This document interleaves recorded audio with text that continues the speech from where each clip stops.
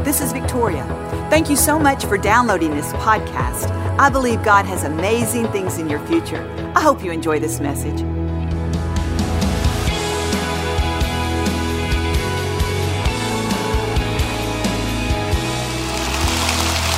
I'm so grateful today that God calls us just the way we are.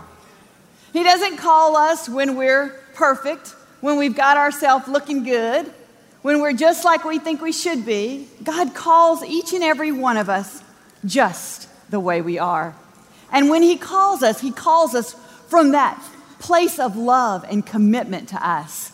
You know, it would be so freeing to live a life where you felt like everybody loved you, wouldn't it? It'd be like you'd be so free from thinking of saying the wrong thing or doing the wrong thing. You would be so free to live out of a place of abundance, not judgment. You know, it's interesting. I don't know if lately people get so uptight about things because of Instagram and Facebook. You know, it's interesting because the way we present ourselves is so important. I mean, they've got filters to make things look better. We've got apps to give us the right curves. We've got things to make our eyes more green or more blue. I mean, we present ourselves so that we can have the approval of other people. You know, you can get caught up in all that. Can I tell you this, though? God doesn't need you to put a filter on your life. He doesn't need you to download an app to make yourself look better.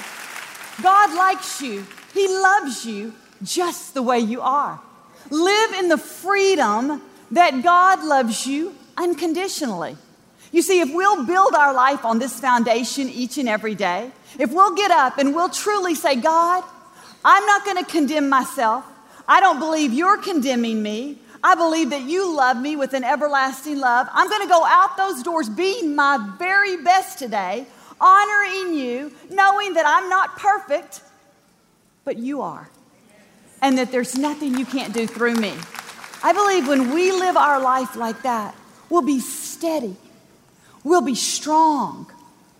You see, sometimes we fall into the thinking that God loves us according to our performance. If we do everything right, then God will love us. But that is not true. That couldn't be further from the truth. See, God loves us unconditionally, the Bible says. He loves us. Actions. If you're basing God's love on your actions, that's conditional. See, you're saying, God, when I do right, you love me. When I miss the mark, you get mad at me. See, God doesn't love us like that. God loves us because of Jesus Christ. You can't work for God's love. You see, when we start thinking like that, when we have attitudes like, God, I have been so good lately. You know, I'm going to do this, God, because I want your blessing. I want you to be proud of me and love me even more. You know what you're doing? You're shifting yourself from a place of unconditional love to a place of works. And it's so easy to get caught up in works, because when you get caught up in works, you know what you do? You begin to look at other people and say, you know what, God, they're not as good as me. They're not acting as good as me. They're not doing as well as I am. Why are they getting all the blessings? We begin to shift our perspective, and we begin to see through these eyes of who deserves it and who doesn't. And why should you have it and why do I not? The work has been done. You can't work for God's blessing and love. You know what? You can only receive it. It's a simple thing. You can only receive it. It's only what you believe. If you believe that Jesus died for you, if you believe that He closed the gap between heaven and earth, and now you are this way with God, you are in God's favor, you are in God's grace, and you are in God's love.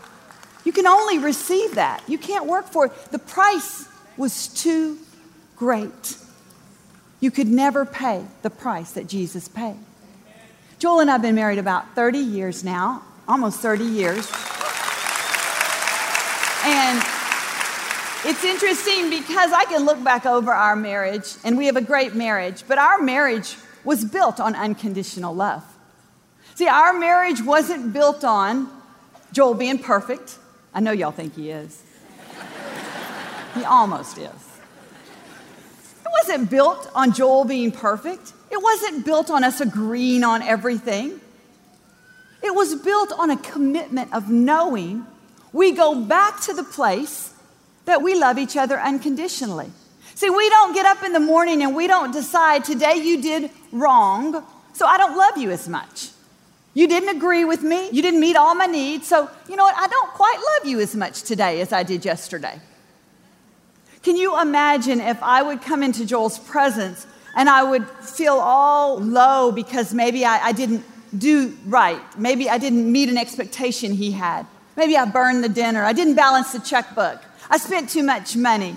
Can you imagine if I would come into his presence like that, how I would feel? I would feel so worthless. I would feel like, I would project my worthlessness on him. I would think, if I feel bad, if I'm inadequate, you must think I'm bad and inadequate. You see, I would project that on him. And he may not even be thinking that. He may not even care. But I would think he doesn't love me because I did all these things. You know what? That wouldn't make me grow. It wouldn't make me flourish. It wouldn't make our marriage strong. But if I come in and I say, hey, man, I spent a little too much money today, but I did get it on sale. Hey, I'm sorry, I'll do better next time. And I come in with an attitude of, you know what? He loves me unconditionally. It empowers me to do better. And do you know when you build your life on this unconditional love with God, that's the only way you're going to get better. Then you're going to say, God, I'm sorry. I messed up big time, but thank you that you still love me. Thank you that I can do better. Thank you that I can improve. Children grow, develop, and become everything when they're in a nurturing and loving environment, not when they're in a harsh and critical place.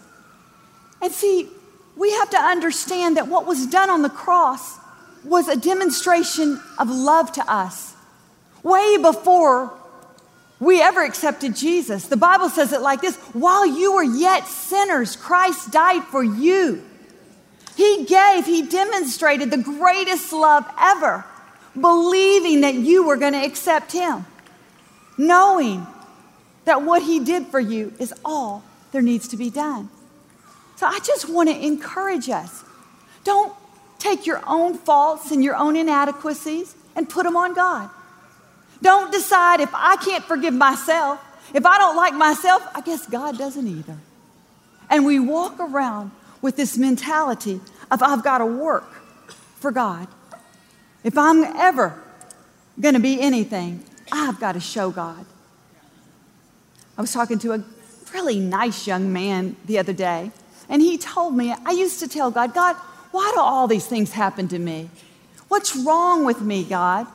What have I done to deserve all these crazy things that have gone on in my life? I've been divorced, lost my children. I'm just struggling all the time. You see, he was looking at what was going on in his life and deciding that's the way God loved him. He was worth about that much, until one day he shifted his perspective and he quit looking through the lens of the victim and decided he was going to look through the lens of the victor, the one who had it all through Jesus Christ. Somehow that message came through to him. And he said, it was interesting when I began to change my perspective and I began to say, God, show me your love. God, teach me. What is it you want me to learn from these situations? He said, my whole life changed. My whole life opened up. He said, I wasn't disappointed all the time, but God started bringing things into my life, relationships and people. He literally took that veil that was covering his own thinking and allowed the goodness of God to get to him. Listen to this. It says in Romans 8, this is Paul. And the life of Paul, he had been through many trials. He'd been shipwrecked. He'd been persecuted. He'd been beaten. He'd been thrown in prison. And this is what he wrote in Romans 8. He says, what can separate us from the love of Christ? That was his question. What can separate us from the love of Christ? And then he goes on to say difficulties, trials, persecutions, challenges. None of this can separate us from Christ's love. What he was saying, what I'm going through right now, that doesn't mean God doesn't love me. There is no separation in God's love. But can I ask you this question? Can we separate ourselves from thinking God loves us from the way we think? Can we make that separation in our own mind when it's not true? And when we separate ourselves in our own thinking, how do we get to the goodness of God? How do we believe in the cross? How do we live that stable and secure life? See, that's why the enemy wants you to reflect your worthlessness on God. If he can make you think you're not worthy, he'll make you think God thinks you're not worthy. And can I tell you, you got to point yourself back to the cross because you don't deserve it. No, you don't deserve it. I don't deserve it. But Jesus thinks we do. And he paid it all for us. He paid it all for us. Listen, as long as you're alive, as long as you're walking on this planet Earth, there is going to be voices that are going to discourage you. There's going to be doubt. There's going to be plenty of times that you can feel worthless. But can I tell you this? God made you worthy. You've got to build your life on this foundation. When you live on the foundation of unconditional love and approval, forgiveness, see, all of that God gave you on the cross. He accepted you. He forgave you. He approved you. When you live under the umbrella of God's grace, guess what? You not only will improve your life, but you will have so much love in your life that you'll begin to give it away. Amen? Amen. To overflow with his love. Thank you for listening to the Joel Osteen Podcast. Help us continue to share the message of hope with those all over the world. Visit joelosteen.com/give hope to give a gift today. Thanks for listening to the podcast. Be sure to subscribe so you can get all of the latest messages. Know that we pray for you. God bless you.